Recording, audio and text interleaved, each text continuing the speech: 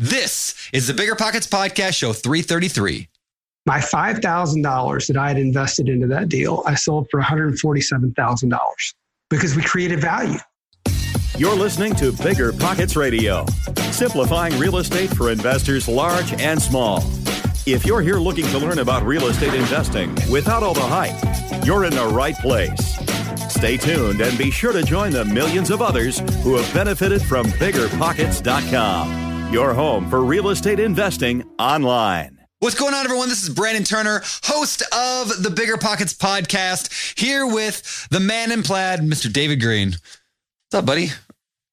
Not much, man. It's going good. I was just watching that video that you edited for me while I was there in Hawaii, and we had a little surprise ending. It's pretty cool. That was kind of cool, and we're not going to tell anybody what the surprise ending was. We're going to make them go watch the video. So what was the video called? It was like... I'm going to get the exact name, but it's five tips for renting property. Yeah. No, yeah, renting. It was 5 tips for renting out your home. I think that one was with the special ending, something like that. Anyway, check it out. Biggerpockets.com/YouTube or YouTube.com/biggerpockets. Either way, you'll end up on the YouTube page. And watch the video David Green put out. We had a fun ending. But anyway, no, it was fun. I got to play director for a day. I'm not usually playing the director. So, you know. You're really good at it. You're like that actor that says, you know what, now I want to go behind the camera. And I want to show how deep and diverse my talent level really is. Yeah, me behind the camera was like jumping up and down like, come on, David, woo. That's fun. Anyway. Mooning me with your white butt to make me laugh. Yeah. I think we did do that, didn't we? That's not the surprise ending, though, so don't worry about that. But anyway, today's show. Let's talk about today's show. Today's show is all about... Well, it's about a lot of stuff. But specifically, we talk with a friend of ours named Ken. Ken is a commercial real estate broker and commercial real estate investor. Now, if you're thinking, well, I'm not in a commercial, listen to this anyway. The advice he has is just so good for anybody, whether it's residential or commercial. He talks about how, why he got started with rentals, but then really that he quickly scaled past his rental properties into something like commercial properties, like a number of different types there, but we talk about shopping malls. In fact, he's getting into laundromats, which you guys are going to be blown away at the discussion of laundromats. I know that sounds like weird, but like listen to the kind of cash on cash returns he's expecting in that business. Very cool stuff. We talk a lot about why certain types of commercial real estate are very dangerous right now and why some of them are actually like completely recession proof. And in fact, might be one of the best things you can do at this point of the market. If you're struggling finding deals, this might be a really interesting niche for you to dig into. So definitely listen for all that. And of course, listen later. He's got a cool kind of a side project called Legacy of Love. He's going to talk about that later. If you have kids, you cannot afford to miss that section. It's very, very cool. But anyway, before we get into that show, enough of talking about the show. Let's hear today's quick tip. Like that? I changed it up a little bit so you didn't know it was coming. There. All right. So today's quick tip. Here's the deal. We're talking a little bit about commercial properties today. So I thought it'd be a cool quick tip to mention. We actually have like recommendations or a directory, you could call it, of commercial lenders on Bigger Pockets. If you go to biggerpockets.com/loans, you can look for different companies that will actually help you scale into commercial properties. Like we support anything 5 units and up, commercial, retail, anything over about 500 grand. Some companies like StackSource, Branch Equity, CBRE, and others. So if you are thinking about going that route, you want to get pre-approved, you want to learn more, you want to connect with these companies, definitely check it out, biggerpockets.com/loans for some options to make your next commercial investment happen. So check it out. And that is today's quick tip. If you're in the landlord game, then you know the importance of solid tenant screening. That's where RentRedi steps in. Now, RentRedi's got an important new feature, proof of income verification. And get this, with Plaid certified reports, you'll see everything from income summaries to total earnings by month. Say goodbye to those gut check moments and hello to confidence in renting with RentRedi. RentRedi is included in your pro membership at Bigger Pockets. If you're not a pro, they're offering a 6-month plan for $1. You can't beat that. I actually don't even know how they make money doing that, but it's above my pay grade, pal. Visit rentredi.com. That's RENTREDI.com and use the code BP Investor. That's BP, like Bigger Pockets, Investor, like me, to get 6 months of RentRedi for $1, which is crazy. Passive income without the property headache? It's possible. There's a way to invest passively in real estate and get monthly income without any tenants, maintenance, or property management. The Wealthy have been doing this for years, and if you're an accredited or high net worth investor, you too can collect cash flow without the headaches that come from owning rentals. How? By investing in a private real estate fund with PPR Capital Management. PPR's co-founder Dave Van Horn wrote the book on real estate note investing for BP. But he's not just investing in notes. Dave and his team also have an extensive background in commercial real estate. And with PPR Capital Management, they're strategically investing in both notes and commercial real estate nationwide. With over $500 million in assets under management, PPR has provided individuals with a steady source of truly passive income since 2007 without ever missing a payment. Check them out at investwithppr.com. Again, if you're looking to get monthly passive income from an experienced team with a strong track record, go to investwithppr.com today. You might think you want real estate, but that's not true. What you really want is passive income. With new investors struggling to find deals or get enough money to buy them and veteran landlords tired of the constant tenant phone calls, is there a better alternative? Actually, there is. Short notes from Connect Invest. Connect Invest is an online investing platform that allows you to easily participate in passive real estate investing, and all you need is $500 to start. Short Notes collectively funds a diversified portfolio of commercial and residential real estate projects across acquisition, construction, and development phases. You'll earn a fixed monthly income without the hassle of owning or managing real estate. Head to connectinvest.com/BP to create your account. Fund your digital wallet with at least $500. Select from 6, 12, and 24-month short notes with annualized return rates up to 9%. Then sit back and let your monthly returns roll in. Join today by visiting connectinvest.com/BP. Connectinvest.com/BP. All right. And with that, I think that's all we got. So last thing I'll say before we get into the show is, actually, I'm going to say two things. One, if you have not yet left a rating and or review for the Bigger Pockets podcast over in iTunes or Stitcher or Google Play or wherever you listen to your thing, could you do that for us? That helps us a lot. And also, if you're listening to the Bigger Pockets business podcast, that's our newest show we just launched. Will you do me a favor, go leave a review for that one as well? They could definitely use some reviews over there since we have like 8,000 on this show. I mean, we like them too, but they're just starting out. So go help out our buddies Jay and Carol Scott, get them some good ratings and reviews. And if you're not listening to that show, you definitely should be. It is fantastic. Really, really good. I'm especially looking forward to the one coming up this week. So check it out. And with that, let's get to today's show with Ken Wimberly. All right, Ken, welcome to the Bigger Pockets podcast, man. Good to have you here. Hey, thanks so much for having me. Appreciate it. Yeah. So today we're talking about your real estate journey. And I know you've done some, I don't want to call it complex, but stuff that I have not got into. You've definitely, pushed into the commercial space. You got a lot of knowledge there, but also you got some cool like family, parenthood stories I want to dig in on. I know a little bit about you and your story, but every time people are always like, do you know Ken? Like, you're one of those guys people are like, do you know Ken? You should really talk to Ken. So here I am talking to Ken today. So this should be good. Love it. Honored. I've been looking forward to this. We had a brief connect in GoBundance in Breck. And so I've been excited for this conversation. Well, awesome, dude. All right. Well, we'll start at the very beginning. So can you walk us through like in a minute or two, like your story up until real estate? Like how'd you get from where you are, where you started, where you up until your first real estate deal and how you kind of got into the idea of real estate? You bet. I'll go back to age 12. Okay. We'll be here a long time. Yeah, let's go. Back in the time machine. That's good. No, really. So at age 12, I watched the movie Taps, Tom Cruise's first movie. And me and a buddy of mine watched that. And we actually went to our parents and said, hey, can we go to military school? Like, that looked cool. We want to go to military school. And 6 months later, I was living in military school in Missouri, hundreds of miles away from my home. And I went to a private boarding military school for 4 years. And I bring that up because I think that helps set a little bit of foundation in my life as far as some discipline, leadership, ass whipping kind of stuff.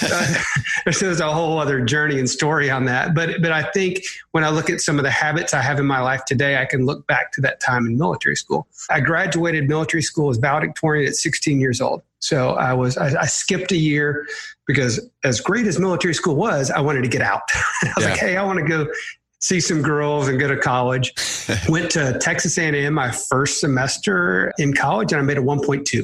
So I went from top of my class, granted, it was a class of 50, but still I was number one out of the 50, to 1.2 in college. And then anyway, I made it through college, ended up with at TCU, at Texas Christian University in Fort Worth, and studying real estate studying finance with a real estate emphasis. However, in the middle of my real estate career, America went to war in Gulf War I. And I remember sitting on a buddy of mine's couch watching the bombs fly. And literally the next day, I went down to the Navy recruiting office and I signed up for the Navy. And so that was basically my junior year of college. I went and signed up for the Navy. And so I left college for a few years and went through boot camp, was air crew stationed in Misawa, Japan. And I was a cryptologist. I did Morse code, flew around the world listening in on Morse code. Got out of the Navy, went back to TCU, finished my degree in finance real estate, but didn't go into real estate at that time. I had interned at an insurance and investment firm. So I was doing basically estate planning life insurance. Well, that sounds actually thrilling. Working for the partners that were doing estate planning life insurance, but I was a numbers junkie. So I was building these financial modeling spreadsheets that would show you how insurance would, fund pay all your taxes and take care of everything. And I did that for a couple of years and then got an entrepreneurial bug. I had worked in college as a pizza delivery driver, and I loved the pizza. I loved the concept. And I said, you know what? Actually, my buddy of mine from the Navy and I decided we were going to open up a pizza restaurant. So we struck a deal with the owners of that concept. It was just a small family-owned concept. Struck a deal with them, did a licensing agreement, and we opened up a pizza restaurant in April 2000. We ran that for the people that were running the existing business are like, oh man, these guys are running it so horribly. Cash management process, that's so many systems that they just didn't have. So our plan was to come open 5, put systems in place, and then create a franchise model and actually franchise the entire concept. That was our plan. Somehow the best laid plans don't always work out. And within 18 months of us opening, we ended up shutting the doors. And as I dissected that venture, I look at all the mistakes we had made. And oddly enough, the biggest mistake we made in that whole thing was a real estate mistake. And back then, I knew nothing about real estate back then. And I didn't know about the difference, frankly, between commercial real estate or residential real estate. I didn't know there was a different broker of commercial real estate versus, like I hired the residential realtor that repped me on my house to help me go find commercial space. And funny. To his credit, he said, I'm not maybe the best qualified, but I'll do what I can. And so we ended up taking double the space we needed, which led to more labor than we needed, which led to more equipment than we needed, more electricity, more everything that we needed because of a space requirement. And while our business increased month over month over month over month, it started off so much slower than we had anticipated, and our debt just kept amassing during that time. And all that extra overhead and space we had ended up being the anchor around our neck that caused us to shut the doors. And that was a tough thing. I remember as we were contemplating, shutting the business down, we had employees that were working for us and they're relying on us. And we had poured all of our life savings into this business, and just hours and hours and hours, the restaurant business of work we had put into it. And we're sitting there contemplating shutting it down. And I remember turning on the TVs when we came into work one day, and it was September 11th, 2001. And we turned on the TVs and the Twin Towers were on fire. And, it made me realize that what we thought were just these insurmountable obstacles and problems were just minuscule compared to the real problems in the world. Yeah. We'd made the decision. We shut it down. We filed actually Chapter 7 personal bankruptcy. It was a real low point in my life. I felt like I let my partner down, my wife down, my whole world down right there. And we had to totally climb out and rebuild. I stayed in the restaurant business for another year because that's what I knew at the time. So I went to work as a GM of this regional chain in DFW and enjoyed the work, but I was working probably 70 to 80 hours a week. I was commuting 50 miles each way, sometimes twice a day. Ugh. And, because when you're the GM and someone doesn't show up guess whose job it is? It's yours. And so, I started to do the math. I was making like $50,000 a year at the time. I'm like, I'm making about minimum wage with this job right now. And I'm miserable. And at the time, we were 8 months pregnant with my first child. So I decided something had to change because there was no way I was going to just be an absentee father when I had a baby on the way. And that's when I actually got into the real estate business. This was October 2002. I got into the real estate business. And I look between residential and commercial, but into the brokerage side of the business. Yeah. And, I'm a finance guy. I'm a numbers guy. I'm not a paint and carpet and fancy anything like that. And so I really leaned towards that commercial real estate side. My family was in the development business. They developed single family lots for home builders back then, and got an introduction to a commercial broker. And went to interview with him, and he said, "Well, Ken, so we're not like the big shops." He said, we're a family owned place. We don't have a formal training program. We don't have a draw. We don't have a salary.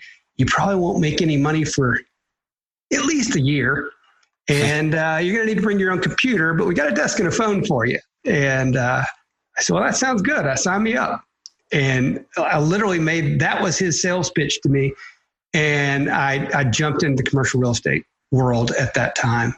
And it was, 15-hour days, first one in, last one to leave, just grinding, studying. And he didn't have a formal training program. So my training was I sat across from him and I listened to every single conversation he had. And after every conversation, I would ask, what did this mean? What did that mean? Who are you talking to? How does that work? And he was so patient with me, and he just sat there and answered all my questions. And I slowly started learning. I just started grinding. I didn't know what product type I was going to focus in, but I was just trying to do everything. And, eventually there was a developer that was in our office, and the land developer, and I went to him. He's still a great friend and client today. And I said, look, I'm a relatively intelligent guy. I was like, I know how to, run analysis and the numbers. I know how to do research. I know how to do some stuff, but I don't know exactly what I'm doing. If you will tell me what you need, I will be your guy. I will go make it happen. And he said, all right, Ken. And he laid out what he was looking for and his company was looking for. He became my very first client. And like I said, today we remain friends. But Tom, the broker I worked for, he told me it was going to take me, at least a year to make any money. He was pretty true. It was 11 months before I made my first commission check. And it was $1,837, 11 months into the job. And so that was a real grind to get to that point. However, the next month, I made my first $20,000 commission check, right? Because the work I had been putting in, the grinding and the pipeline that I'd started to build started to pay off. And then the subsequent year, I made over $100,000. And then every year since, I've made more and more money and been able to scale my knowledge and team in the brokerage business. Okay. Wow. Okay. So that is your story getting into the real estate world, which is interesting that you got the degree in real estate finance or finance with, real estate. Yeah. Went kind of that side route with the pizza thing, which a lot of people do. They get into something that intrigues them or that they think it's like, oh, well, I like pizza or I like restaurants. I think that would be fun to own one. So they go that route. Interesting. I mean, we could do a whole show, I'm sure, just on like space issues. Like, I'm sure you could talk forever on that now that you've been doing this. But I want to move on to the next kind of phase of your, you became a broker, a commercial broker. Can you first describe, for those who are not familiar with the difference between commercial real estate brokers and residential, explain kind of what the difference is, and then we'll walk into actually like investing here in a minute. Sure. Well, the residential brokerage is everything you think in homes. Any homes from small little starter homes to fancy multi-million-dollar homes, but a home that you would live in. In fact, up to duplex, triplex, quadplex kind of there. Then that's single family. You get beyond that, and you're getting into the commercial world. So anything from apartments and multifamily is considered in the commercial real estate world. Shopping centers, office buildings, land, churches, self-storage facilities, everything that's not in a home or house there is in the commercial real estate world. And it's a broad asset class. And so in our world, we need to, if you're in a major market, you need to specialize and pick an asset class there. All right. Okay. So you became a broker, became more and more successful at doing that. Let's walk through like when you started actually putting your own money into real estate deals. Like if you started buying something for yourself, did you what does that look like? Maybe even go to What does your investing look like today personally? You invest in other people's deals. I know there's some of that in there. I'm curious of that, and then we'll walk backwards into some details. Well, as I started to get successful in the brokerage business, I mean, real estate as an industry is a brokerage as an industry is a phenomenal way to create cash flow and some good cash flow. Yeah. However, that cash flow is not wealth, right? Wealth is what we do with that cash flow to invest in long-term assets. And I was starting to produce decent cash flow and had some excess money. And more importantly, I was seeing deals out there, right? I was out there in the business and seeing deals. And so I started looking maybe, and of course I was watching people put together deals because I'd represent them. And I thought, well, I should start doing some of this on my own. Now, I had owned a couple of single family rentals prior to being in the real estate business, right? Since Read Rich Dad, Poor Dad, like everyone in that kind of got me thinking. And so we had bought a couple of single family rentals, but I don't know if you've ever had this experience, but I was managing myself and there was always a sob story and always a challenge and always an issue. And so I found that experience to be kind of miserable. No, man, my landlord has been easy peasy. I mean, I've never had a single, okay. That's not true. Yeah. So I was in there, and I didn't scale big enough. It take enough assets to actually hire a property manager, or I didn't budget for hiring the property manager initially. So that side was a little bit of a pain in the rear to me. And I also didn't have probably the drive or the wire, the intelligence that I have now to look at the bigger picture. However, so as I'm in the commercial real estate world, so I can start putting together some of these deals. And I'll tell you an interesting story here. I haven't thought about this in a long time. The first deal I tried to put together, okay, it didn't work, but a buddy of mine and I, we saw this ideal corner piece of real estate. Like, this is great dirt. We knew it was going to be a hit. I was right across the street from a major hospital that had just got announced. It was a 4-way lit hard corner intersection and 10 acres of dirt. Like, this is going to be great. We could put pad sites up on the end. We could put a Walgreens. We could put a restaurant. We could put a storage facility back there. There'd be all kinds of stuff that we potentially do. So we went and put that dirt under contract. And so we made an offer on it, got it accepted. We put earnest money, put it in title company under contract. We had 60 or 90 days to go evaluate it and do our homework. We went to my cousin and actually said, hey, how'd you like to be the financial partner, the equity partner in this deal with us? Because we had the vision, we had the concept, we had the hustle. We did not have the money. So we went to my cousin and said, hey, how'd you like to back us in this deal? He said, yeah, that'd be great. And I said, I'll back you in it. And we keep going through. So we start looking for potential tenants. We start doing our homework and figuring out who we would potentially bring to this. Land deals they're a long life cycle. But this was going to be a great deal. Well, anyway, we get to a week before the expiration of our due diligence.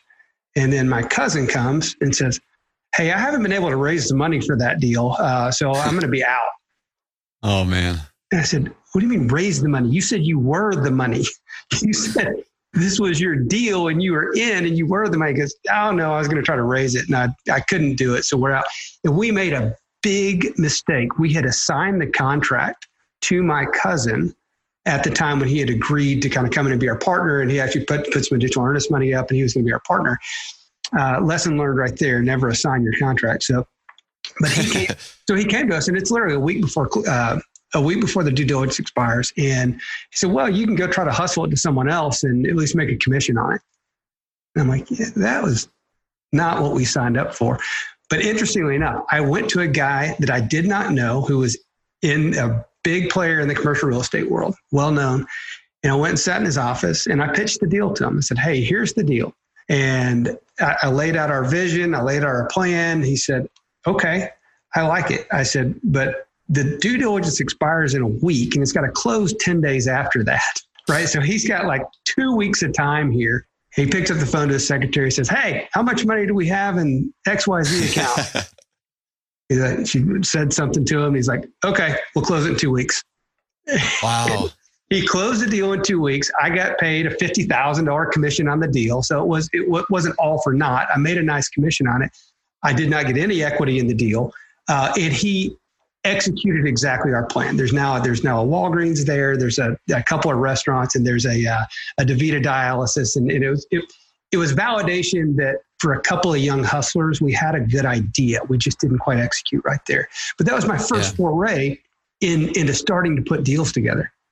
So I love that story, and a couple of things I want to point out in there. So in the book that Josh Dorkin and I wrote recently, How to Invest in Real Estate, we talk about this concept called the deal delta, and I like to put names to things, so I put a name to it. The deal delta basically says to put together any real estate deal, and you just perfectly described it. You really need like three things. You need knowledge. You have to know what you're doing. You need hustle, somebody to actually do the work, and then you need the money, to be able to pull it off, right? Like if you have those three things, you should be able to pull off any real estate deal. You should be able to do real estate. And where people get stuck all the time when they're trying to get into it, whether it's residential or commercial, doesn't matter, is they only have maybe one or two of those. They don't have all three. And I always tell people, just pick two. Like if you don't have the money, you had the knowledge and you had the hustle. And so you went and found the money. I just love that. It's a perfect example of that. Well, and you're exactly right. And most deals I do today, in fact, almost all the deals I do today, I don't bring all three. And oftentimes, like I've got a development partner that I'll bring into most of my deals because his construction knowledge is so much higher than mine. And I love having him on the sponsor side of our deals. So he and I will go sponsor deals together. We'll go raise the capital. And both of us have lots of access to capital. So we'll typically go raise the capital. He's got a better construction knowledge than I have. I probably have more of a relationship capital than he has that I can bring to deals. And we'll go do that. So, but today, like I'm invested in office buildings, so net lease office buildings. I've got a couple of single tenant net lease office buildings that just kind of pay rent every month, which is great. We just bought a 50,000 square foot shopping center last year. And this was a great deal. We found one in a small market. I actually have a real estate franchise in this small market in Texas. And we found a 50,000 square foot shopping center for sale at $22 a square foot, which is really cheap out here in our market at 22 square foot. We bought it at an 8 cap on actuals with about 20% vacancy. So we put together a great deal. Same thing. We went and raised the capital for it. We put a little bit of our own money into it, went and raised the capital. And we're actually now launching our very first laundromat facility into that building. It's under construction. We'll be open in like 2 weeks. So now we're going to own the real estate. We have a separate business that owns a tenant that's in the real estate. There'll be a cash flow operational business. That's cool. Yeah, the laundromat thing, you and I talked briefly about that. I think that's a fascinating model. Can we deviate here for a second and talk about laundromats for a second? I know you're just getting into it, but why laundromats? Like, can you explain what attracted you to that? Was a fluke. Okay. So, but the laundromat this is the beauty. It came from a real estate deal. Okay. So in that same town, the town is Abilene, Texas, right? So it's about 125,000 people in this smaller town in West Texas. In that town, I have another friend of mine or a client of mine who's become a friend. And he calls me up and says, Ken, how'd you like to invest in this shopping center with me? Because his daughter is going to a college out in that town, and I own the local real estate franchise in town. And so he says, how'd you like to invest in the shopping centers? Tell me more. I'm interested. And so he was under contract for a shopping center, wanted me to come in and be his partner. I said, well, let's go find, he had some vacancy. I said, well, let's go look and see if we can find some tenants during your due diligence period. And so I was at a real estate conference looking for potential tenants for this, B minus C plus shopping center.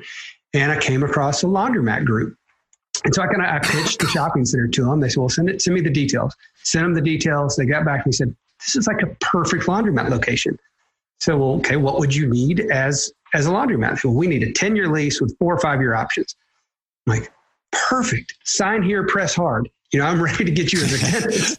Because as a landlord, this is a no-brainer. Because I pitched out a lease rate higher than any of our other tenants were paying. They're like, no problem. Yeah. Perfect.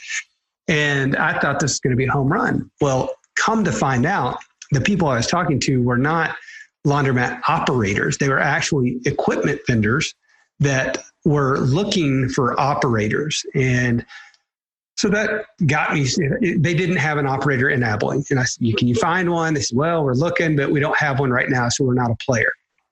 So I talked to that particular guy that asked me to be his partner. And he said, look, I'm covered up. I have no interest in getting in that business. And so I went to another good friend and client of mine. Said, hey, man, have you ever thought about this as a cash flow business? So let's investigate it. And we started investigating it. And we kind of looked at each other and said, look, you and me are cut from the same cloth. We're both big picture deal guys. We love putting stuff together. We are not operators. Neither one of us are operators. We're like, we got to get that third component.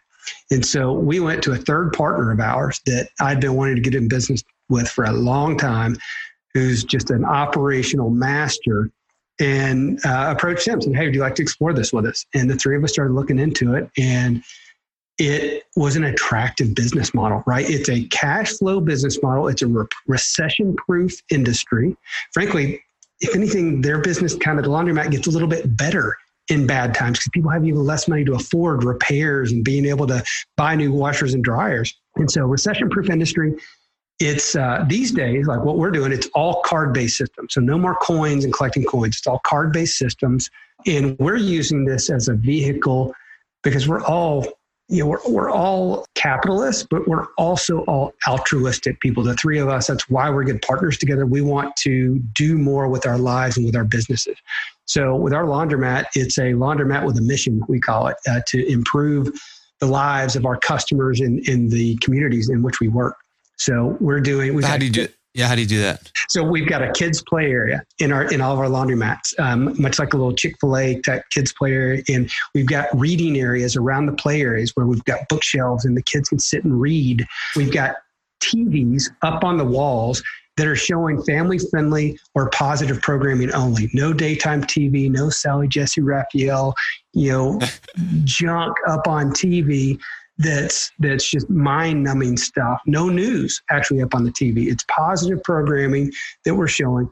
We're bringing in like the SCORE program to come and teach people about, not all the time, but say once a month, we're bringing the SCORE program to host small business workshops, teach people about how to start their small business. At tax time, we'll bring in the SCORE program to come help folks with their taxes. We'll bring in tutors to help people reading English, which may be some of the only English reading they're getting right there.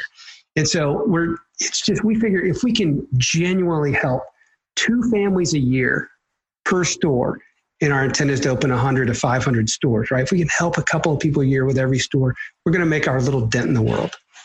Ken, if somebody wants to open their own laundromat, what do they need to get started?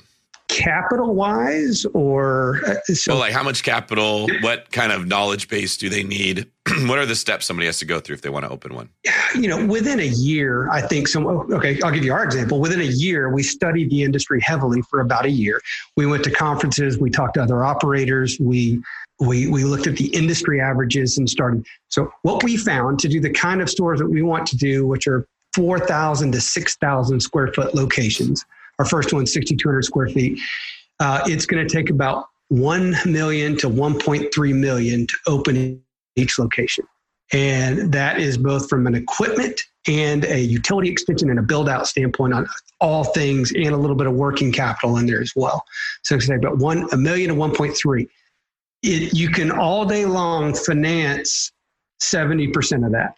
Okay, so you've got to bring the remaining 30%. The equipment manufacturers themselves will finance these laundromats, or there are lenders specific to this kind of things. The SBA will finance them. You can do an SBA loan for a 90-10 on there as well. So and then I'm assuming you're going to lease like one of your own properties you're going to lease like to begin with. Is that right? Or are you renting an actual place from somebody else? Oh, it's exactly. That's part of that's the beauty of our strategy. Right now we've got this 5,000 to 7,000 square foot tenant. So we will go buy. So our strategy is to go buy shopping centers with vacancy that we've got to backfill. And while we're under the due diligence of the shopping center, we will underwrite the location as a laundromat. If it's a great laundromat location, then that is just extra points we add to that shopping center right there. And then we've got a built-in 5,000 to 7,000 square foot tenant that comes in. Not only that, we have other tenants that are natural co-tenants for the laundromat. So like in this shopping center that we have right now, we've got a Buddy's Home Furnishing, an Easy Pawn, and a CSL Plasma. All of those, we all hit the same target demographic right there. So we've got relationships with these existing tenants that we'll bring to our other shopping centers as well. Well, so that brings up a good question then, or I hope it's a good question. A question I have in my mind is like, a lot of people are worried about shopping centers because, I mean, look what happens to malls around the country right now. A lot of them are dying, right? So here you are actually getting into, like, you know, building your portfolio of things that a lot of people are scared of. I mean, why do you feel confident about those shopping centers and they're not going to go the way, you know, as Amazon becomes more and more of a dominant player? Well, there are certain things that people are going to always go shop for, right? Why is Dollar General doing so well and expanding at 900 to 1,000 stores a year right now? So those are some of those things that folks will go in and shop for. Even, you know, I'm a grocery shopper. I like to go into the grocery store and shop in the grocery store 3 to 4 times a week because I don't like doing huge trips, and I've got a local neighborhood grocery store. Grocery's got a little bit of there's a lot of stuff happening in the grocery, but so the pawn industry, people are going to go into the pawn stores. The plasma industry, you've got to be in there getting a needle stuck in your arm for the plasma. In Buddy's home furnishing store, that's a rent to own kind of deal. You're going to be in there seeing this stuff. Those kind of tenants that we're going after are perfect shopping center tenants right there. Yeah. That we did an episode. I can't remember who the guest was. It was probably a year ago now here on the podcast. Mentioned something similar. Is like these little strip malls. Like, we're not talking about buying a shopping mall with JCPenney and Macy's falling apart here. We're talking about like the small thing with the hair salon. People are always going to need their hair done. They're always going to need their nails done. They're going to get their nails. Yeah. Yep. People like to go get ice cream after a movie, you know, like things like that. Like I am fascinated by that model. Because again, I think there's such sound logic in there. I mean, obviously some industries will change over time, but some things are just going to always be around. And if you buy it right, if you're not buying it, my concern is you buy something with a tenant that is a risky tenant and you've overpaid for it because it's on a long-term lease and they signed an over-market rent, and then you're in trouble. And so in my brokerage business, I advise people against that all the time. I'm like, look, you got to really think through all the metrics when you're investing in this. So from our investment standpoint, we like, you know, B and C shopping centers that have vacancy in it that we can buy at a discount. So we're buying them right on a price per square foot basis. Back to your laundromat, how much can somebody expect to make if they buy a laundromat in the area that you're operating? As we kind of look through, we expect that this will return between $200,000, getting up to maybe $450,000 at this one location on an annual basis. Okay, and that's profit, or that's profit. Revenue? That's profit on that. So if you're in it for $1 million, you had to put 20% down or 30% down, you're in for $300,000. There's a good chance you can make all your money back the first year.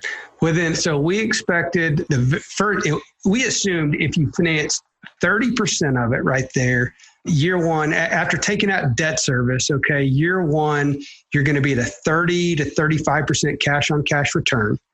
And you'd go up to 40 to 45% cash on cash within a couple of years. That's a solid investment, right? That is. Now, we haven't opened yet, right? I could be totally wrong. Yeah. We're going to, however, we'll take it with a grain of salt. We've talked to consultants, we've talked to other laundromat operators, and we've talked to a lot of people. Here's what I find interesting or fascinating or amazing about your story here is like contrast this new business. I mean, it's almost like this could be an episode of the Bigger Pockets business podcast too, but it's all real estate, it's all related. So, but like contrast the first deal, the pizza place you did, which was like, hey, it'd be fun to go buy a pizza place, and you went and did it, versus like this time it's like we studied the market for a year. We went to conferences on it. We talked to a bunch of operators. Like the difference that I see between then and now just shows your growth as an investor, as a business owner, as a business person. Like, I just think that's fascinating. Well, and it's also really important to have the right partners in your business. And I've got the right partners in this. Both these guys are growth minded. Both these guys are conservative. Yet we all have to be an investor, you've got to have a certain risk tolerance out there. So we have a risk tolerance, but we've all done a great deal of homework, and we each bring different strengths to the table. That right there is a big, big help. And we've got a weekly partner call. I mean, every week we're on the phone for an hour talking about every single detail that we've got going on this. So, and that's been going on for months now. So Ken, you had mentioned earlier that you were someone who brings relationship capital to a deal. And that kind of implies that you're really good at meeting people, knowing the right people, connecting people. And you said just now, well, when we do a deal, you want to get everybody with a different strength. Can you share a little bit for somebody who hears that and says, man, that's what I want to do. I want to go meet people. What are some things you look for in a potential partner? What are some of the expectations that you set? And what are some of the things that you see that you say that would be a problem later? I want to avoid that kind of person, a red flag? Yeah, great question. So to think through in potential partners, number one is a growth mindset. With all my partners, I want someone that's open-minded and realize that no matter how smart we are or they are, they've got a growth mindset and they are looking to learn more and to get better. So for me, that's important. Integrity is the foundation. So when you say, what would I avoid? If I know anything about someone being a person that does not have integrity, they're out from the get-go. If I look and see how they treat other people or talk to other people and they talk down or disdain to other people, they're not for me. We're looking for the right personal fit as partners, but they need to have, each partner that comes to the table, they need to have a certain skill set. Like my one partner is really, really good at construction management and the development side of things. He can look at a set of plans and he can look at a construction site and see things that I would never see. And that is so valuable to me. And then our operating partner, I mean, this guy's just detailed to the nth degree. And I witnessed that detail because he ran like all of Keller Williams membership divisions at one point. And so he was running like 6 different membership divisions. He was in charge of the commercial company that I was on his executive board. And I had watched him lead this company for years. And I was like, that is a guy I want to be in business with. He had an impeccable track record. So I'm looking for certain skill sets, and it depends on the challenge we're facing, right? What skill sets do we need? And it depends on what challenges we're facing ahead. Where do you feel like you picked up the ability to see that in people? That's a great question. And I think me spending time getting to know other people. Okay, I'll tell you, some of it came getting out of my comfort zone. I go to a lot of conferences where I have to meet other people. And some are small conferences, like 50 or 100 people. In fact, that's where I met this one partner that's so good at the construction management. We were at a small, there's probably 75 people there. It's a real estate exchange conference that we were at, and ended up, he had commented on a property I had. We ended up going to lunch together. I do not like meeting new people. My first GoBundance meeting that I went to was like Tahoe 2015. I knew a couple of people. I don't like meeting new people, and it makes me uncomfortable, right? And once I get to know them, it's phenomenal. I love it. I'm uncomfortable meeting new people. Maybe I'm a little uncomfortable in my own skin, but I do it. I put myself out there and I do it. So I think the answer to that question is I've just put myself in that situation sometime and had so many times and had the opportunity to meet so many people. And I'm also more of a listener than a talker. So I will just sit there and listen a lot in my just observing how people react and what they say, what their mannerisms are. I guess gives me a little bit of insight since I'm not talking over them. It gives me some time to observe who they are. There's an irony to this because nobody likes to get outside their comfort zone, of course. But there's some people that don't mind those group settings or actually love them. They get juiced up. These really extroverted people that they get in that big crowd and they're like, oh my God, there's these new people. And they're that like, it's a dog in a room full of new people. It's all this stuff to smell, right? Their tails wagging. They're loving the whole thing.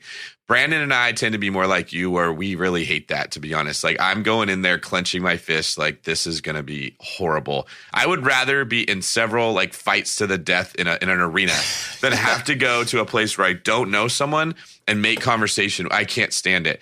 But because we don't like it, you tend to notice things that people that are having a great time just don't.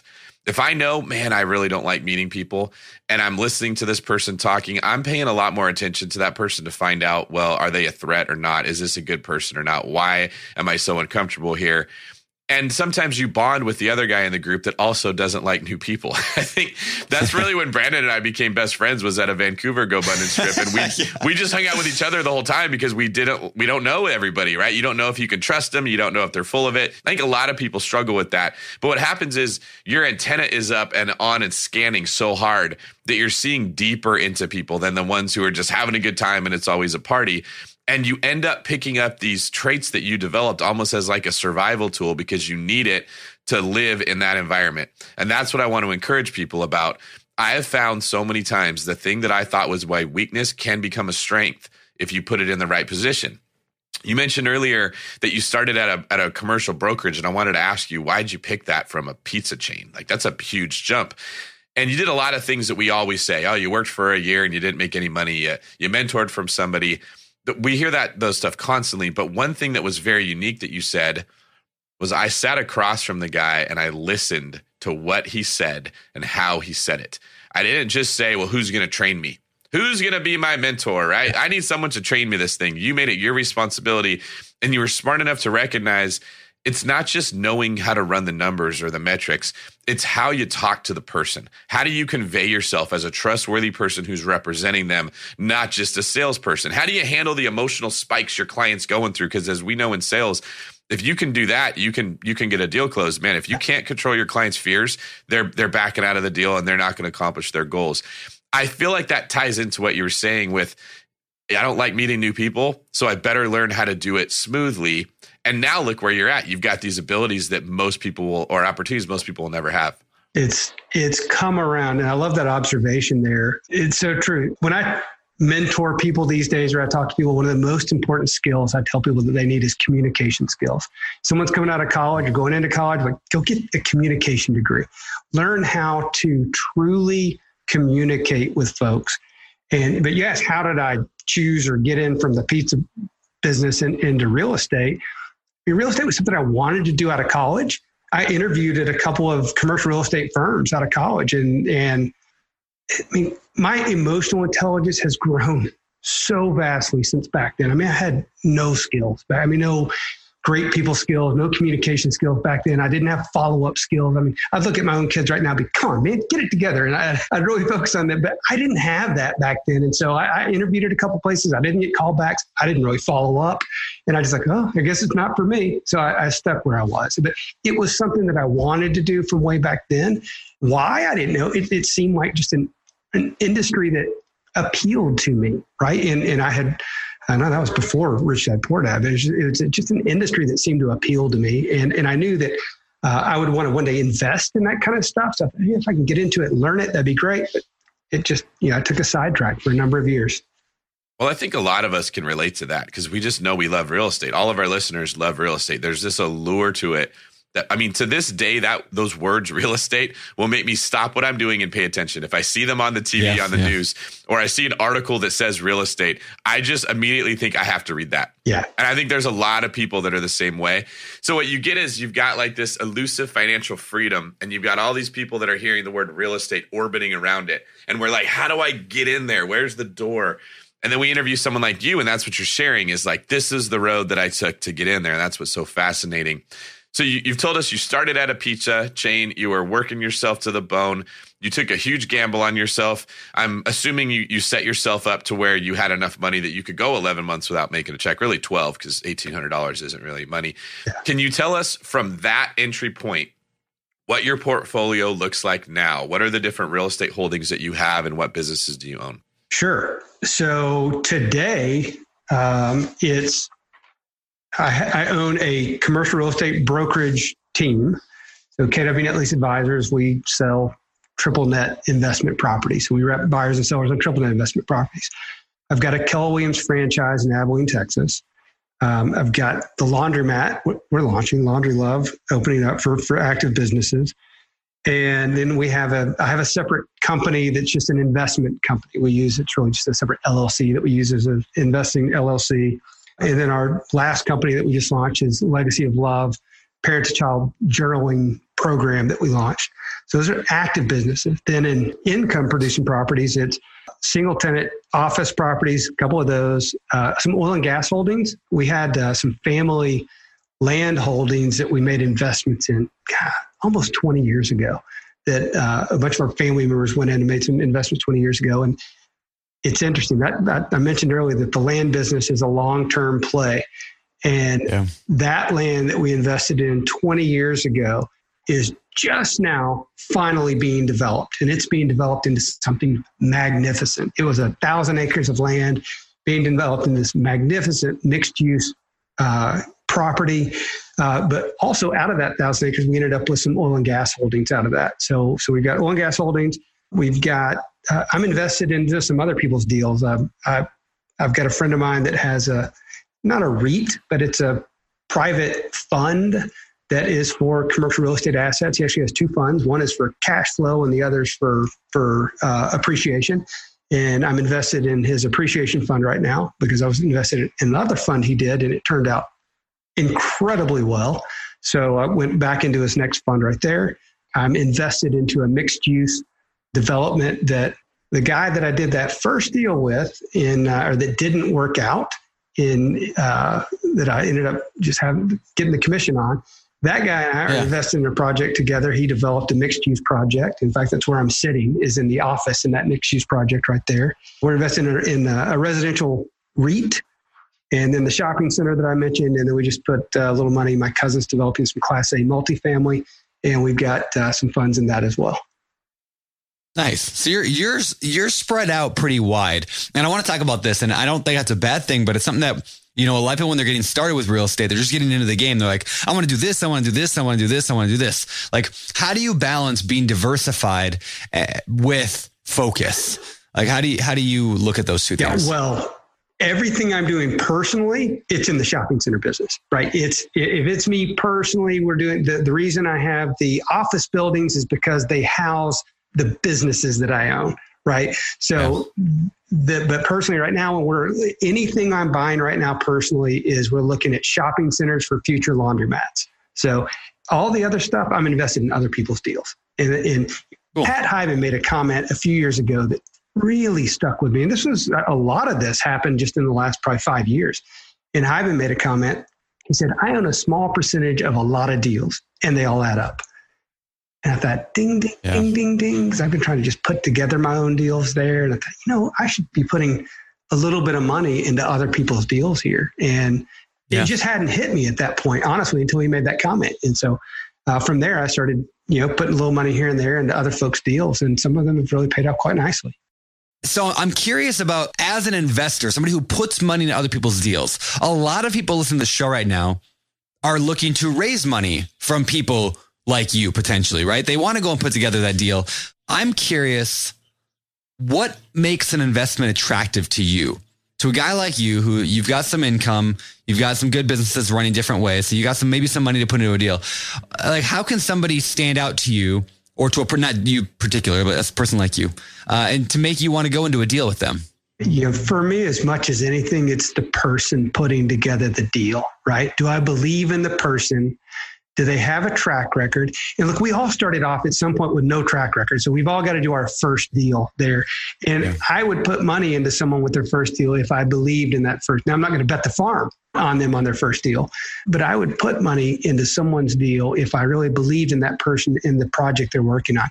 The other, though, for me is it's got to be an asset class that I believe in, right? And it's something I understand and I believe in. If they're going into some esoteric asset class that I don't understand, no thanks. The biggest deal I've ever lost, we invested money into life settlements. Okay. You know what life settlements are? It's where people are betting on, you're buying insurance policies on people that are terminally ill. Okay. It's the life settlement business. And there's a whole industry out there because some of these people, it was in theory, a very viable industry. People are terminally ill. Let's say they had a $10 million insurance policy and they're like, they've got less than a year or two to live. And they say, look, I can cash out on this policy today and sell it for $3 or $4 million, right? I have the money today. Someone else has the insurance policy and they created an entire industry out of this. Well, we invested, this is through a family holdings we did, and we invested $80,000 into this company or into some policies that this company was promoting. And later, the guy that ran that was indicted and sent to prison, and they had falsified underwriting reports, and it was just a big mess, and we lost a massive amount of money on that deal. But I didn't understand it, right? I mean, I understood it in theory, but I didn't understand it in the nuts and the bolts. And so if I can't understand it, the nuts and the bolts, that was a great lesson, right? Where they say you learn from the losers right there. And that was a great lesson to me in avoid those things that seem too good to be true. Walk away. There's a whole lesson on that in Richest Man in Babylon. That's what I was go just there about too. to say. One of the best pieces of advice in that book is don't invest in something that you don't understand. That simple. May be a great deal. Numbers might look on paper that people might be super influential. If you just hold true to that, that sounds great. I hope you guys make a whole bunch of money. I don't get how this thing works. That's not my deal. In fact, I've rarely ever heard about somebody who lost money on a deal that wasn't breaking that rule, or at least one of the rules in that book. I see that all the time. There's all kinds of asset classes that are out there, right? That people try to get me to look at or invest in. And I just, like the crypto world, I don't understand that. There's no way I understand that. So you won't. Same thing as me or cannabis. That's another one that's coming up all the time. Everybody's jumping into it. And I'm like, hey, that's really cool. Ben Kinney said something I really liked when we interviewed him. He said, I only want to do stuff that would leave the legacy I want to be remembered for. I don't want to be remembered as a drug dealer or a pot buyer. So I'm just not going to do it. Right. He didn't say it's bad. You shouldn't do it. It's a bad business. That didn't align with how he wanted to be remembered. It was very simple. Not my deal. And I feel like a lot of the time, knowing what to eliminate is a better tool than just knowing how to find a deal. Having a criteria that you can say, nope, makes it a lot simpler. Yeah. Saying no is an important thing. It's very important. Listeners, I'm telling you right now, it's not every day you find a game changer like RentRedi. They're not stopping with just tenant screening. They've rolled out proof of income verification. Let RentRedi handle the heavy lifting with automatic checks on financial stability and earnings. Plus, with Plaid certified reports, you'll have all the info you need right at your fingertips. RentRedi is included in your pro membership at Bigger Pockets. And if you're not a pro, they're offering the 6-month plan for just $1. How great of a deal is that? That's 1/8 of a Chipotle. That's pretty good. Visit rentredi.com. That's RENTREDI.com and use the code BPInvestor. That's BP, like Bigger Pockets, Investor, to get 6 months of RentRedi for $1.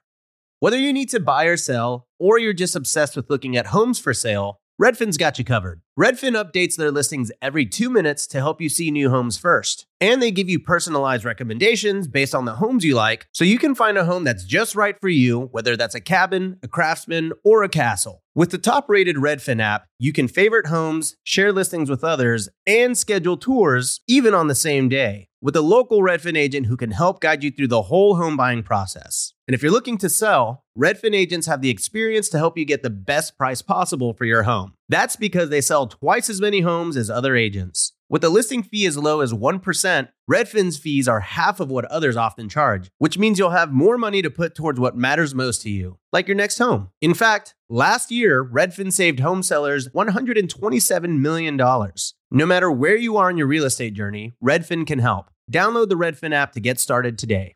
We're always looking for ways to improve, searching for better. But when it comes to hiring, the best way to search for better is by matching with quality candidates. If you need to hire, you need Indeed. Indeed is your matching and hiring platform with over 350 million global monthly visitors according to Indeed data, and a matching engine that helps you find quality candidates fast. Ditch the busy work. Use Indeed for scheduling, screening, and messaging so you can connect with candidates faster. And Indeed doesn't just help you hire faster. 93% of employers agree Indeed delivers the highest quality matches compared to other job sites, according to a recent Indeed survey. Leveraging over 140 million qualifications and preferences every day, Indeed's matching engine is constantly learning from your preferences, so the more you use Indeed, the better it gets. Join more than 3.5 million businesses worldwide that use Indeed to hire great talent fast. And listeners of the show will get a $75 sponsored job credit to get your jobs more visibility at Indeed.com/biggerpockets. Just go to Indeed.com/biggerpockets right now and support our show by saying you heard about Indeed on this podcast. Terms and conditions apply.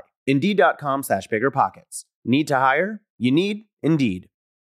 Listen up, business owners, because I've got some quick little math for you. Fewer costs equal more profit. The problem? You're spending more than ever on operations, materials, deliveries, software, and more. So why not reduce your costs and headaches with NetSuite by Oracle? NetSuite is the #1 cloud financial system, bringing accounting, financial management, inventory, and HR into one platform and one source of truth. Oh, also, NetSuite lives in the cloud, which means you can reduce IT costs with no hardware required. Cut the cost of maintaining multiple systems because now you've got one unified business management suite. You can improve efficiency by bringing all your major business processes into one platform, slashing manual tasks and errors. It makes sense that over 37,000 companies have already made the move to NetSuite. So don't let rising costs sink your business growth. And by popular demand, NetSuite has extended its one-of-a-kind, flexible financing program for a few more weeks. Head to netsuite.com/biggerpockets. netsuite.com/biggerpockets. netsuite.com/biggerpockets. So let's get a couple specifics also. It's not often that we get a commercial real estate broker here on the show. So I want to ask you a couple of just questions about the industry, about people who want to get into commercial real estate. Maybe they own some residential and they're like, I want to buy something commercial. I want to buy that shopping center. I guess the first question I have, I'll fire a couple of them at you. But first of all, how do you find a good commercial broker? I mean, is it like, it's different than residential. So how do I find somebody who's actually, I want to go buy, for example, me personally, like I want to get heavily into mobile home parks over the next 3 years. I got a goal of 1,000 units in 3 years. I got to find some mobile home park brokers, right? I mean, somebody who can deal with that. Or I want to buy a shopping center. How do I do it? Well, you made the right move and already introduced you the guy in the mobile home parks right there. So, that you did. So use your network. Number one, use your network to get introduced to people. The other is because, right, nothing's better than a, not just a warm introduction, but a validation from someone said, this guy is it, right? He's done it. I've seen it. He's valid. So using your network to ask. If you don't have that, there are industry associations, commercial real estate industry associations. Like in Dallas, there's North Texas Commercial Association of Realtors.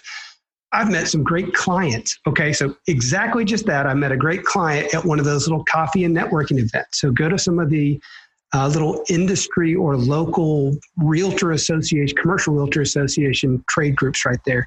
And then CCIM is a phenomenal trade group within the commercial real estate world that is professional brokers that really understand underwriting of things. CCIM and SIOR are a couple of designations that if you look for brokers that have that, at least they're going to understand the underwriting. And frankly, both of those designations have a pretty big portfolio of experience required for you to become a member. So a couple things to look for. Okay. Yeah, that makes sense. I like the network part of that too.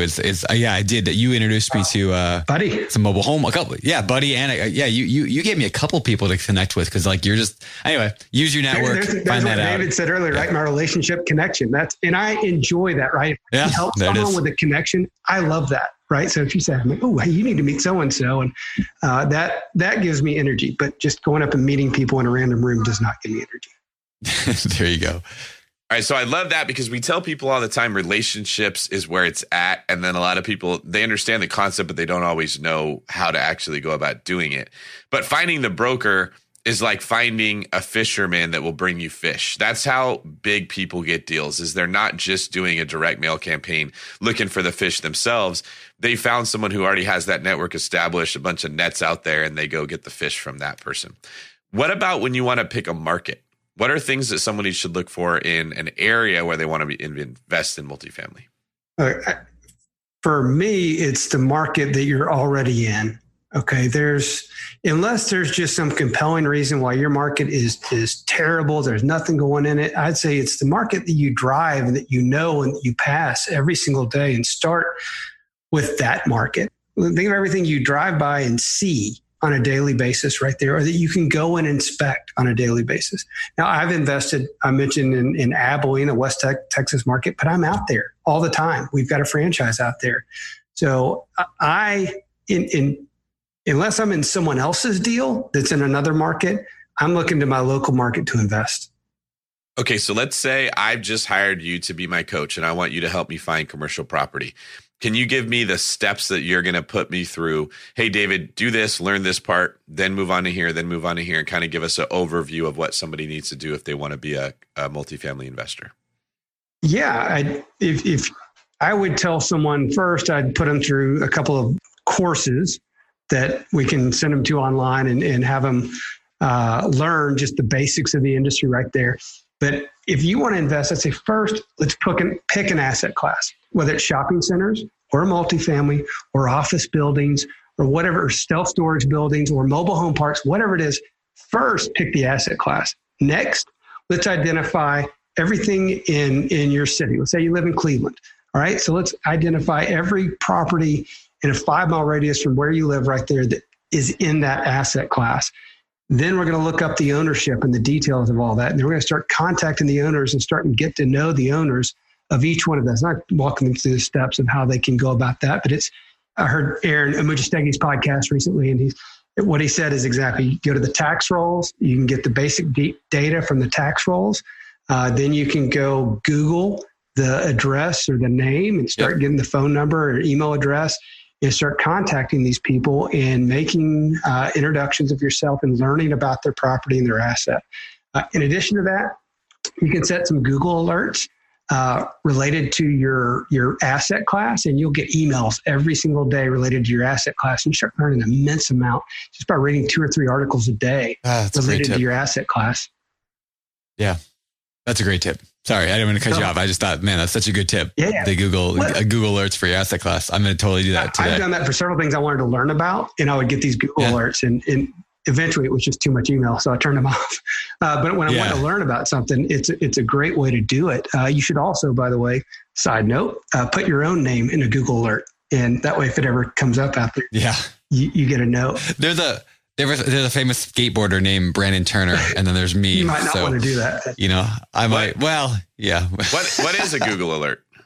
What's a Google alert? You can go onto your Google account settings and go into, I forget where you go, but you can Google alerts, and but it's in your settings, and you can type in any subject that you want to be notified about. And you can either get a daily or a weekly email from Google, and it'll have the different headlines of any time that name or phrase or whatever popped up in like the top blog articles, the top things that somebody wrote. Yep. So people could do this for Bigger Pockets and see all the new videos that come out and all the blog posts. Everyone should go set a Google alert for Bigger Pockets right now. They might get a few too many emails. That's a great tip. Actually. All right, so just to recap real quick, the if somebody wanted to get to your spot or get started, you were helping them. They should get the education. They really got to learn what they're doing here. They got to network. You got to start getting the Google alerts. What else can you throw at them? Well, learn about the properties that are in your market right there. Oh yeah, the asset. Yeah, and start. Okay, then when you're calling on folks, hey, set up coffee or lunches with the owners of these asset classes. Just get to know them, start talking to them, get known as a local real estate investor that's out there. Hey, I'm looking to invest in this kind of stuff right here. What can you tell me about what you've learned? It is amazing how generous people are with their time and what they'll share with you and what you can learn from others. Yeah. That's neat. All right. Well, that's really, really good. And again, this is fantastic. Actually, David and I have been talking lately about introducing maybe a new segment to the show, which we haven't officially done yet, but maybe it'll come. Basically, I want to ask people how break down a 5-step process to get to where you are today. And that's pretty much what you just did. You're like, hey, if you want to invest in commercial deals like I do these things. And the funny thing is, most people won't go out and do them. They're gonna be like, yeah, that's good advice. And they're not going to go out and do that. But I would encourage anybody listening, don't just take what he said as oh yeah, that's a good idea. But how can you actually put all that stuff into practice, starting today? Well, and the other thing is, so once you start learning, then you learn how to underwrite the properties. Right. And I know you guys have tools to help people underwrite different things. And there's tools if you take, so CCIM, the industry group I mentioned, has some great tools that you can use. And there's other subscription service tools that you can use, but you've got to figure out how to underwrite properties. And I'd say set a goal, underwrite 2 properties a week. Right. If you sat there and said, all right, this is my commitment. I'm going to underwrite 2 properties a week, and I'm just going to look at it. Even if you have no way to complete a transaction today, because if you come across a home run, guess what? You're going to figure out a way to complete that transaction. Yep. Yeah, that is fantastic advice. That's another one of those moments where people need to hit that rewind button on the podcast app 2 times and listen to that again. Because this applies to everybody. You're trying to get into industrial, commercial, residential, doesn't matter. Set a goal, how many deals you're going to analyze, and start doing it. This is We interviewed the author of the book, 4 Disciplines of Execution, Chris McChesney, recently. And that was his big thing. It's like, get some lead measures. Like, what is your lead measure? Things that you can act on and do. So I love that you said that. Now, but before we move on, we got to do the deal deep dive, and we're going to go into the famous 4 and fire around. But I want to know more about this legacy of love thing. I've heard that you used the word once today, and I've heard a little bit about it, but where did this come from? What is it? Kind of walk us through that. Sure. Legacy of Love it was a passion project is what it was. So I'm most important in my life. I'm father of 3 children and husband of an amazing wife. I mean, if I'm not doing those things right, then nothing else matters. And when my children were very small, in fact, my daughter was 1 and my son was still in the womb, I made a commitment to start journaling to each one of them, just to slow down, not let the moments pass, and capture some little moments. And it was a cool little exercise. And at first it was just how cute they were and the little stuff they're doing. And as time went on, the entries became quite deep and involved. I would write about their growth and their involvement, my own personal struggles in our family. I wrote and journaled through the 2008, 2009 financial crisis and what that did and what that took to get through. During that time, I actually ended up getting divorced from my older kids' moms, and I wrote and journaled about those things. And so this is just a very private process that I was going through. And the intent all along, I was going to just do this, never tell anyone about it, and give it to each of my kids at their high school graduation. It's going to be 18 years of your life through my eyes. However, over the years, I've shared this concept with lots and lots, especially dads, and then I'd start sharing it with moms and just parents in general. I'm like, hey, here's something you got to think about if you've got kids, just saving some moments for them. And everyone always like, holy cow, that is a phenomenal idea. And I loved a lot of parents started taking action on that. And then other folks would start calling me and saying, Ken, you need to do something with that idea. And it just planted the seed in my head. Actually, fellow GoBundance member, Daniel Ramsey in Vietnam had told me, he said, Ken, that is the most amazing idea I've heard. And if you don't do anything with that, I'm going to take my foot and just kick your ass, personally on that, because that is a phenomenal idea. And it really, the more encouragement I got, I started thinking I'm going to develop something with it. The final straw was I went to a private mastermind through GoBundance with Jeff Hoffman, the founder of Priceline.com. Yep. And I had an opportunity to sit down privately with Jeff and tell him about the idea and what I've been doing for my kids and the concept of bringing that to market. And Jeff's like, that's a great idea. You need to move on it and take action. And so I did. So I spent the last 18 months, and we've created a cross-platform program, meaning you can use it on the web, on your phone, on your tablet. It all syncs together like an Evernote or a OneNote type process. And a place, it's very private, unlike a social network. This is a very private thing that you can insert photos, videos, text, voice note, voicemail. So you can save, like when a little kid leaves you that sweet little voicemail. I remember my son, he used to leave me the sweetest little voicemails, and I would keep them forever, and they're gone. I don't know where they are. Eventually the iPhone updates or whatever. But now we've got a place where parents can save all that stuff and then pass down for future generations. And so this was, it was a passion project for years that's now become something that I think will be very big. And our goal is to grow this thing to 10 million subscribers. So, and today we've got like 200. That's cool. So we start from here and go to 10 million. Okay. So, I know this is a real estate show, but there's a lot of parents that are listening to this show right now. If somebody wants to check it out, where do they go? Legacyoflove.app. So that's .app. Okay. Legacyoflove.app. We're on the iPhone or the iOS and the Android store. So you can download the apps there. It's a free download. It's a free program. It's a freemium model. So we have some premium subscriptions. And you know what? If any of your listeners actually want a premium subscription, we'll add a discount code, Pockets. Yeah, we'll add a discount code of Pockets, and we'll 20% discount off of any of our premium stuff if they want it. That's awesome, dude. Thanks. Yeah, that's very cool. Happy to. Yeah, I love that because, my parents did something somewhat similar, and we'll move on after this, but they didn't journal every day, but when we were real young, under 2 years old, my parents wrote a letter to us, each of the kids. We had 4 kids in my family, and it was like I don't know. I think mine was 12 pages long. And it took about a year to write it. And it was like their hopes and dreams for us, what they were seeing already, kind of some of the traits. Just really, really cool. And then they gave it to each of us on our 12th birthday. And we got to travel anywhere in the world we wanted to go on our 12th birthday as a family vacation. Then when we go there, we'd open the letter. I did mine. I opened it at SeaWorld in San Diego. That was my favorite. Like that was like where I wanted to go. Anyway, it was just yeah, it was such a cool thing. Beautiful story. Thanks. Yeah, it was such a great just thing, you know? So I don't know. I love that. Like that time invested now that it takes a long time maybe to do stuff like that, like the Legacy of Love You over the years, but man, it pays off in memories long term. The really cool thing. So when I did it, I thought, how much time is this going to take me to do something like this? And I just made a commitment. I'll do one entry a month, right? Because that was reasonable to do one entry a month per kid.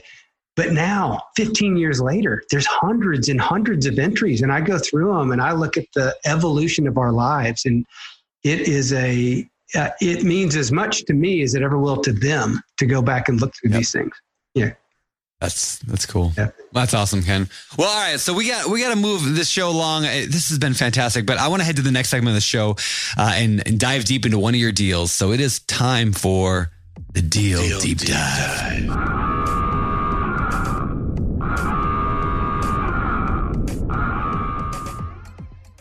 All right, let's get to the Deal Deep Dive. This is a part of the show where we dive deep into one particular real estate investment that the guest has done. So, Ken, we're going to fire some questions at you about one of your deals. You got something in mind that we can drill you on? I do. I have a really interesting deal. All right. So let's go through these. Now, we'll just fire. I think we have 8 questions total. So the first question: what kind of property is this? Land. Yeah. All right. How did you find this land? So I drove by it every day. It was a piece of property that I drove by every day going back and forth to work.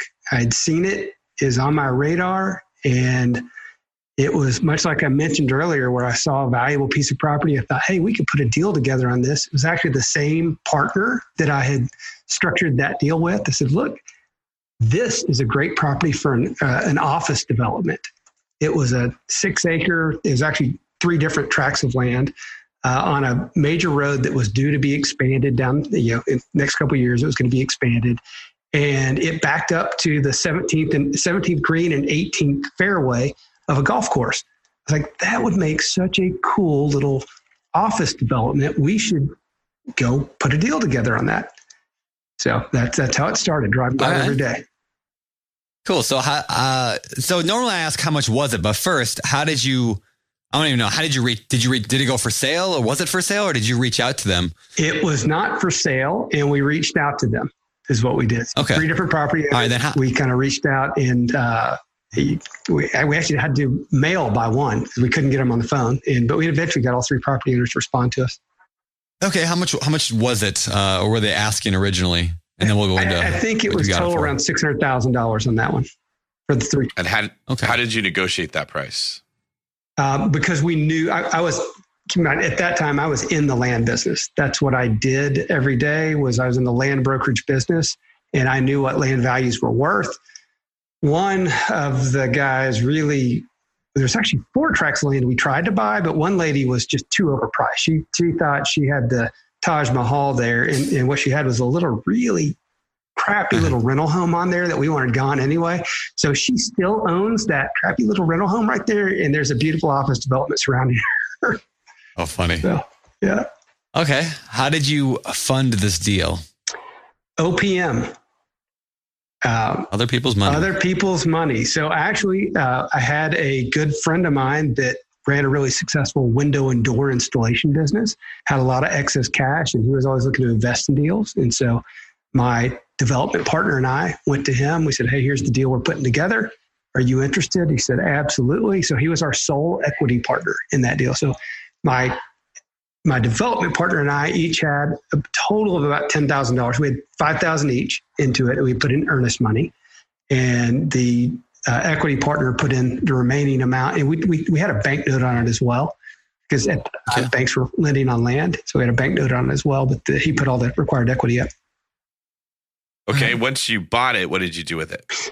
Well, we took it through, actually prior to closing on it, while it was while it was in the feasibility due diligence period, we took it through the zoning process at the city because it was unzoned land, or it had a default zoning on it.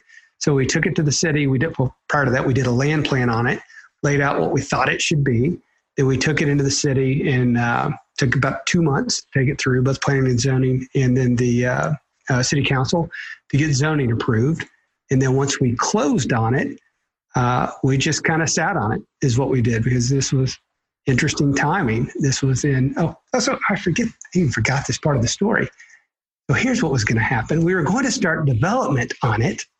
We were going to start development on the project. It's going to be a $3 million bank loan to start on our first 2 buildings is what we're going to do. Here's the irony of everything. The beautiful wife that I am now married to was my banker at the time, way back then. Really? We were going to fund a $3 million note to go close and build our first 2 buildings. The week before closing, our equity partner came to us. This is 2008. The markets are starting to melt down already. Like the residential market had already melted. The commercial market was starting to melt down, and he was in trouble on a couple other deals. And he came to us and he said, guys, there's no more money. I'm not going to be able to put any more equity into this deal. We're not going to be able to pull the trigger. And at the time, we were devastated. We were like, oh, no, we're not going to be able to start on this project. In hindsight, that was the greatest gift we could have ever received, because if we would have started on a $3 million project as the markets were cratering, we would have been in big trouble. Yeah. So, but you own the land at least at that point, correct? We owned the land. We owned the land. It was fully entitled and ready to go. So here's the interesting part of that story. Markets crash and nothing's really happening. The rest of my world starts crashing. Just, all the deals I had going in the brokerage business are all falling apart because they were all land deals, and nothing's happening in the land deals at that point. I was way overextended at that point in my life, had a big old house and, all the show, and it was like an anchor around my neck. Okay. So things were just melting down around me as well. Went to a builder friend that I knew. And I went to the builder friend who loved this project. In fact, they were going to be the builder for our office project right there. And I said, hey, you guys, because he had approached me, hey, we want in that deal. We want in that deal. I went to him. I said, all right, here's your opportunity. I am in a place where I need to sell. And here's your opportunity. If you want in the deal, I'll sell it to you. I pulled up my closing statements earlier today. It was interesting. I hadn't looked at in years and years. My $5,000 that I had invested into that deal, I sold for $147,000. Oh, wow. Because we created value. We took what was just a couple of janky, asbestos-ridden rental homes there. We leveled them. We took it through zoning. We brought we entitled the property, brought value to the property. I took $5,000. It became worth $147,000. That's so cool. That's a good ROI right there. It's a really good ROI. And what it was a blessing, right? It was a blessing that it came at a time where I really needed those funds. Yeah. Cool. So I guess the last question, I'll just kind of wrap up then. Like, what did you learn from the deal overall? What did you learn from this experience? I really learned that you can create something out of nothing, right? You can create, and it's not out of nothing, with a vision and some execution on that vision, right? We had the vision. My partner and I, we knew. We saw it. We laid it out. We took it through zoning. The council saw it, and we were able to entitle this property. We created true value. So you can create value out of a vision if you see things that others don't, and then go take action on seeing things that others don't. So that was the big thing for me. That was our first. We had seen it before, right? But we weren't able to see that vision through. In this case, we were. I sold my interest, and today that's actually a beautiful, what we had planned. It got modified slightly, but it's a beautiful office park today. Very neat. Very neat. Yeah. All right. Well, cool. That was a deal deep dive. And now, before we get out of here, let's go over to the world famous fire round. It's time for the fire round.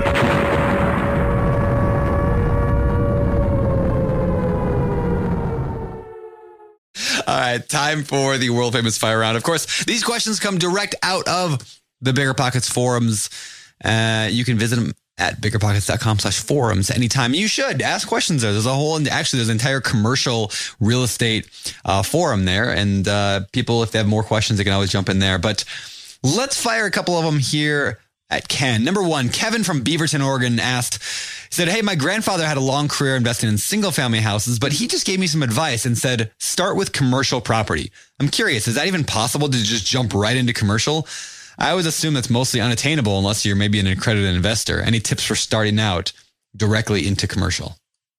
First, sure, it's possible to jump into it and not have to start with single family. As I kind of mentioned in my own journey, I owned 2 small rentals and then got out of that business pretty quick. So it's possible, much like I mentioned earlier, it's pick an asset class in commercial. Commercial is a very broad word in a very broad category. So pick a specific asset class within commercial real estate, study it, and start small, right? There are small shopping centers and there are power centers and malls.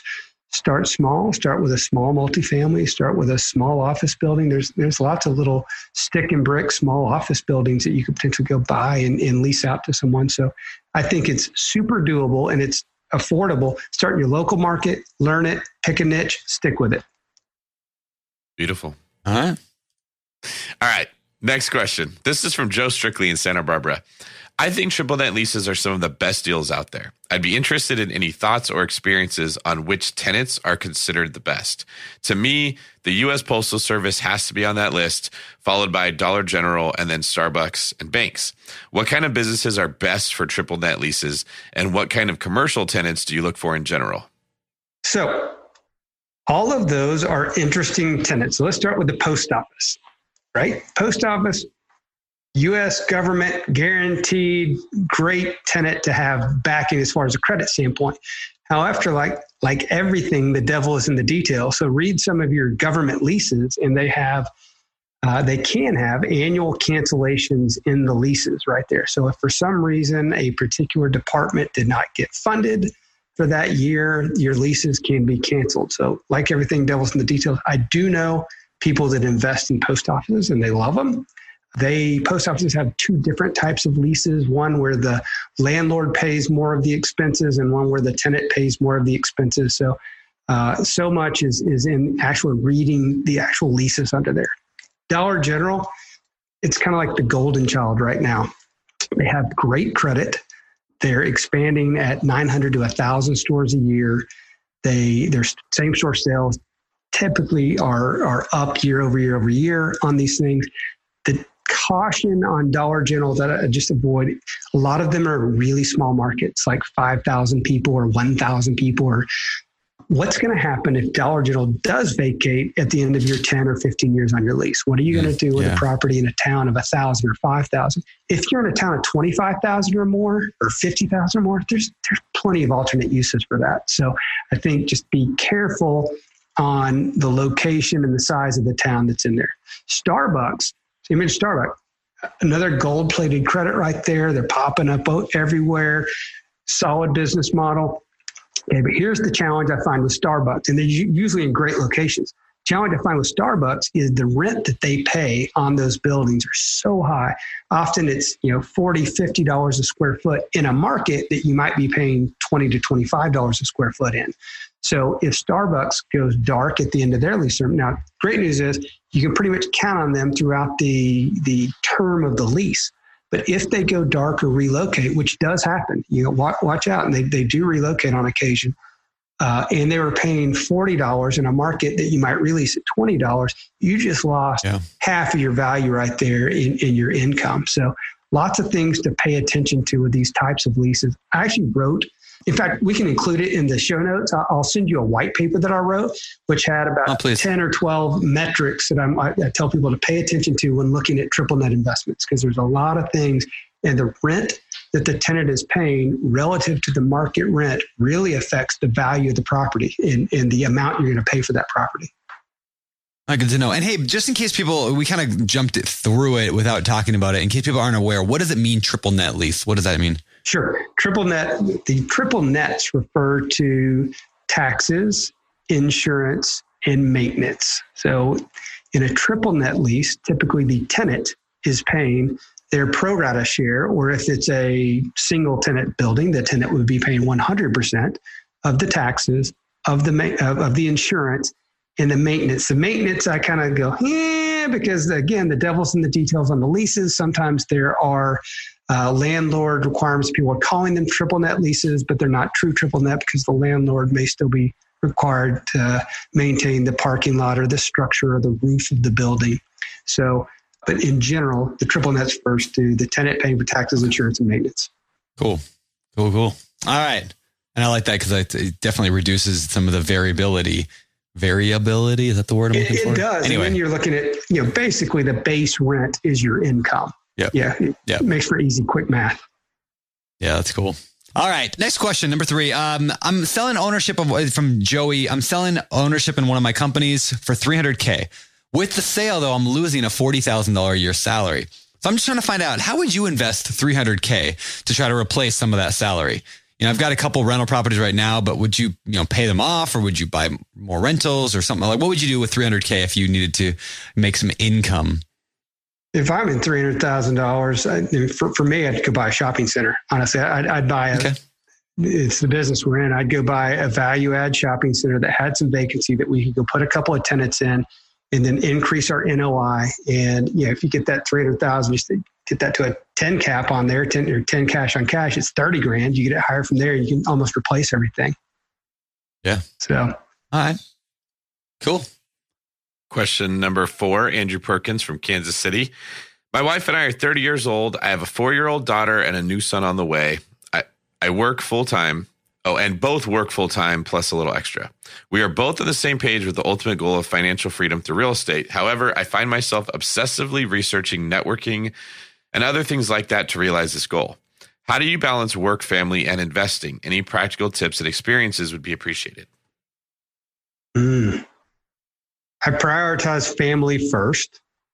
Okay, so I'll start by saying that I prioritize family first. I also I wake up early I go to bed early and I wake up early. So I spend time with you're a Miracle Morning guy, right? What's that? You're a Miracle Morning Hal Elrod guy, right? Yeah. So that, and like you've read, I met Hal at my first Go Abundance conference, and I started reading his book on the flight out there. And that book really shifted. I was already a morning guy, but I was not a purposeful morning guy. And then absolutely. So now I follow the Miracle Morning process, which doesn't take that long to follow that, and then get my day started off right. But I get up at 3:45 in the morning. And so to answer the question, I'm up in the morning. My Miracle Morning, barring the exercise, because I do the exercise last, but is knocked out by, let's say, 4:30 or so. And that 4:30 to 6:30 time period, that 2 hours, there are no obligations on me at all. I'm focused on the things that I need to focus on. And sometimes that's deal analysis. Sometimes it's specific projects I'm working on. Sometimes it's a couple of days a week, I'll allocate email time, or I'll jump in there and just get rid of all my emails. But that's the me time. So if I was looking to get into real estate investing and do some of this, wake up early, which requires that you go to bed early, because everyone needs, the more and more I read, people need 7 hours of sleep a night, right? So make sure you're going to bed at a decent time to get up early. But that time in the morning, there's no obligations. You don't have your job obligation or your family or your kids or anything. And I think that's some of the best time. And for me, mentally, that's when I'm at my best, is early in the morning. It's a great tip. Yeah, really, really good. All right. Well, Ken, before we get you out of here, let's go to today's Famous Four. These are the same 4 questions we ask every guest every week. But before we get to them, let's hear what's going on this week over on the Bigger Pockets Business Podcast with our buddy Jay Scott. Hey, Brandon and David. We have a great Bigger Pockets Business Podcast episode this week. We've got a guy named Rue Hill. He owns a surf coaching resort. Exactly what it sounds like. It's a place where you can go to learn how to surf and have a great vacation. And he's used technology, he's used science, he's used data to build an amazing business that's a lot different than what you would probably expect from a surfer dude. And he's going to tell us all about how he's built his business, how he's built his team, and how he's built his resort. So tune in this week on the Bigger Pockets Business Podcast. Okay, now everybody get back to your famous 4. All right, time for our famous 4, the same 4 questions again that we ask every guest every week. So Ken, number 1, do you have a favorite real estate related book?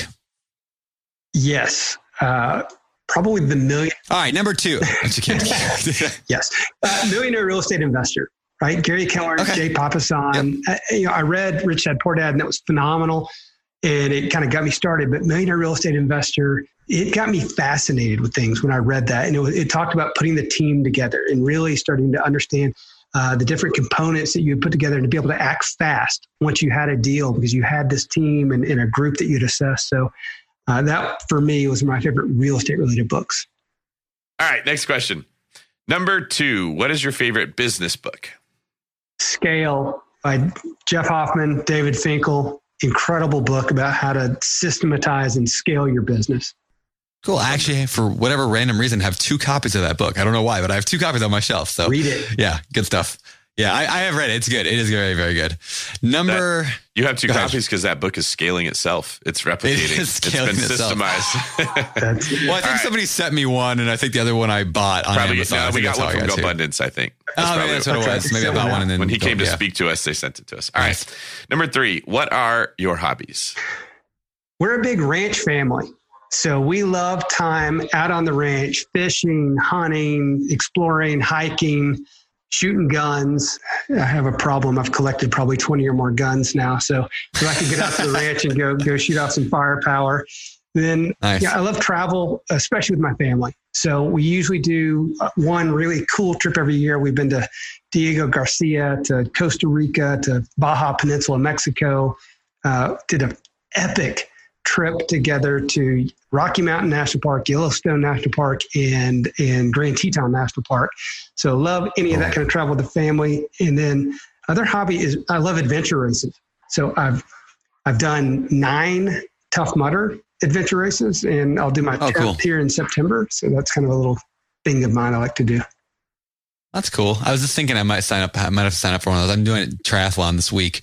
Well, Saturday. Nice. And so, half Ironman this Saturday. I'm like, what do I do after that? Maybe I'll do a Tough Mudder. I don't know. Come on, join my team. See. Yeah, we'll see. Number 4. Ken, what sets apart successful real estate investors from those who give up, fail, or never get started?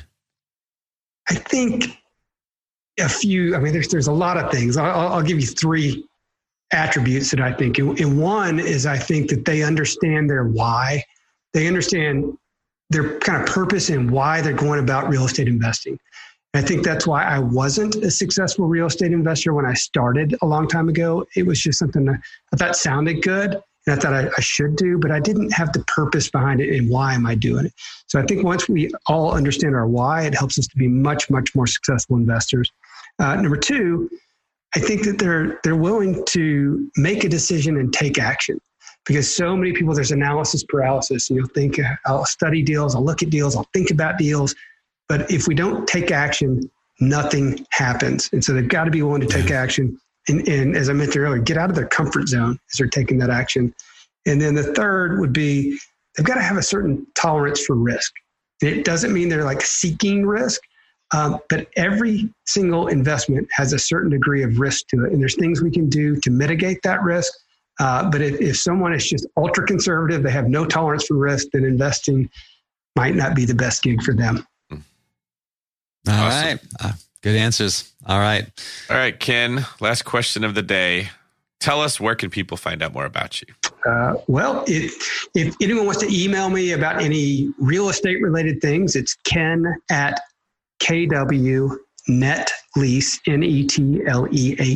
NETLEASE.com. Any information on Legacy of Love, it's ken@legacyoflove.app. On Facebook, you can find me, Ken Wimberly. It's actually, my Facebook name is Lord Wimberly. It's a whole other story there. Our Legacy of Love Facebook page is Legacy of Love app. And on LinkedIn, it's Ken Wimberly, CCIM. Well, dude, this has been awesome. Thank you so much for being on the show today. Good luck on the Legacy of Love thing too. I mean, we talked about a lot of cool stuff today, but I just think that's such a cool thing. So, good luck on that. And everybody out there, go sign up for it and go check it out, because if you got kids, they're going to thank you in 20 years from now. Absolutely. Thanks so much. It's been great hanging out with you guys. All right. Talk to you later. Appreciate it. All right. That was our show with Ken Wimberly. Awesome dude. Awesome stuff he's got going on. His story is so interesting to me, just how his arc of doing so many different things to get to where he is today. Yeah, he's got a lot to share. And even though he does a lot of different things, there's a common thread in all of them. And that's why he does well, because he understands that niche. Yeah, very, very much so. So yeah, I'm looking forward to see where that goes. I can't wait to watch the kind of Legacy of Love thing take off because I think people are going to love that. So, and yeah, good dude. So yeah, commercial real estate, definitely interesting thing. I triple net leases, man. I would love to get into that someday. I'm holding off for now because again, you got to pick an asset. Like that was one of the most powerful things I think he said today is like, he said it numerous times, pick an asset. Like people are like, I want to buy, all sorts of things. Just pick something. What are you going to do? Right? You're going to go do, whatever. Just pick something, shopping centers, or I'm going to buy factories or office buildings. Just pick something, go learn everything you can on it, set up those Google alerts and get it done.